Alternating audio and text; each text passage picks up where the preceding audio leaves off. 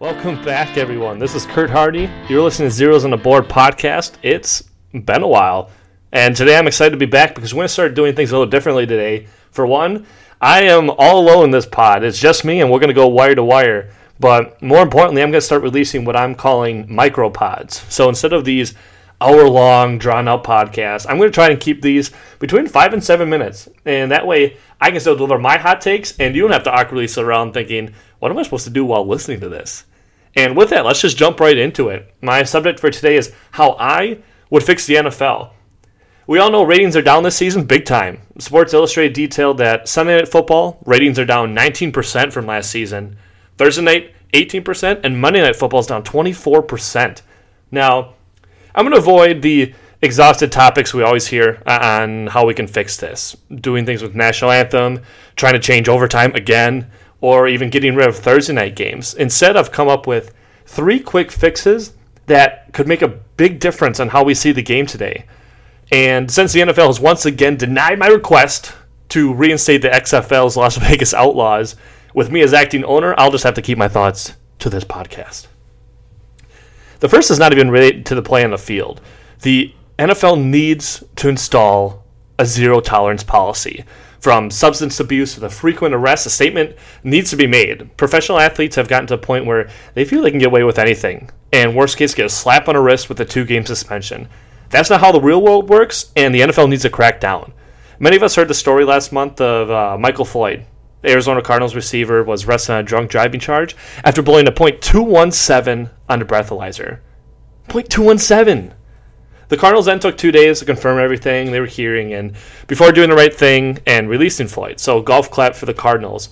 Floyd was then left unemployed for only 3 days before being signed by the top team in the AFC, New England Patriots. He wasn't even out 1 week before a new team signed him up. And this is unacceptable, folks. Now, the NFL has at least made strides in other areas in terms of regards to domestic violence following the Ray Rice incident. But serious change needs to happen across the board in order to truly have an impact. And I'm not talking about adding more games to a suspension. I'm talking lifetime bans. You get in trouble, you're done. Out of the league.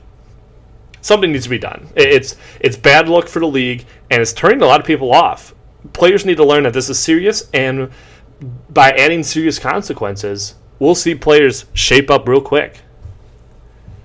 My second idea is a little bit on the lighter side, and it may surprise you, but I think it's time we reconsider changing the default camera view used in games.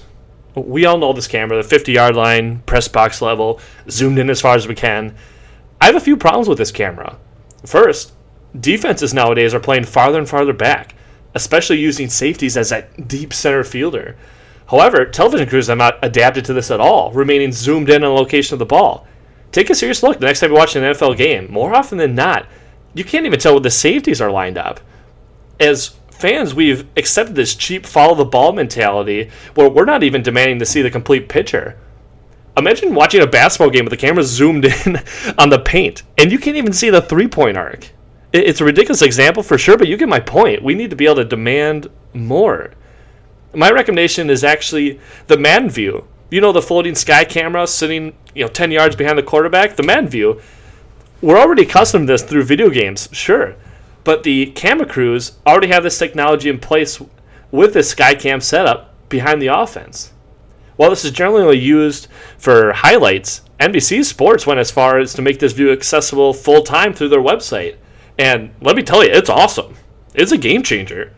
For one, you can see the entire field, which should be a given already. But more importantly, you can actually better analyze some of the positions on the field.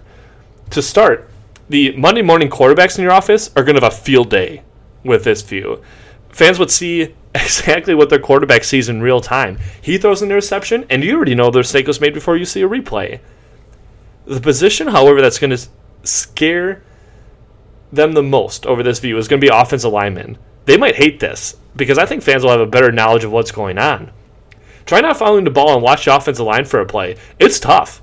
Even just for a few plays, we're so not used to it, and you need to mentally tell yourself, don't follow the ball, don't follow the ball. And even then, with the press box camera, you can only see so much. Through the Skycam view, fans will have a better handle of the talented offensive line. Let's be honest, the average fan does not know how great a particular offensive lineman is.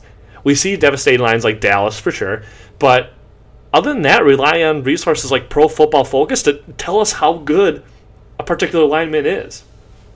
Besides Pro Bowls, these men only really receive attention doing something wrong, giving up a sack, false start, or holding, etc. They more or less go unnoticed, and I think this new camera will change that, adding another dimension to our fandom. And finally, and this one might be a little crazy, folks, I'd reduce the play clock to 25 seconds. What? I know. Hear me out. Coaches are going to hate this one, but think about the current process. There's so much fluff involved. Offense calls a play and sends out new players, has to then wait for the defense to make their substitutions before wasting the last 10 seconds trying to read the defense or go with a hard count. Now, initially teams would need to become less complicated, less formation changes, less substitutions, and you definitely won't be able to call 2 plays in a huddle anymore. But I'm confident teams can learn to evolve, as there are many options available. Worst case, teams are just going to move to the college model by hurrying to the line before looking back at the sideline for a new play call. Who really benefits from this is going to be the fans. Teams are going to be moving. The amount of plays per game will rise, likely increasing stats along with them, and the league will approve if it means more scoring. The main reason for this change, however, comes down to the end of the game. How many games do we see where a team burns the opposition's timeouts, gets that last first down to 2-minute warning, and simply kneels out the clock for the rest of the game? Now, we love it if it's our team, but if the tables are turned, it's the worst way to go down. I'm honestly baffled that a game with the interest and social impact that the NFL has is simply content with these lackluster finishes to games. It's terrible. With a 25-second play clock, games are no longer finished at the 2-minute warning. Your defense can be out of timeouts, still make a stop, and get the ball back before the end of the game. And so that's my plan, folks. 3 seemingly minor changes that could greatly impact how we see the game today. So, once again, my name's Kurt Hardy. You've been listening to Zeros on the Board podcast. Be sure to like and share our Facebook page. Let's get the word out. And don't forget to check our website at zerosontheboard.com. Thanks for listening. Special thanks to our friends at MKA Mixing and Mastering who helped make this whole thing possible. And music today was courtesy of our friends, the Rumskis. Thanks again, everyone. We'll talk to you next time. I'll let the Rumskis take it away.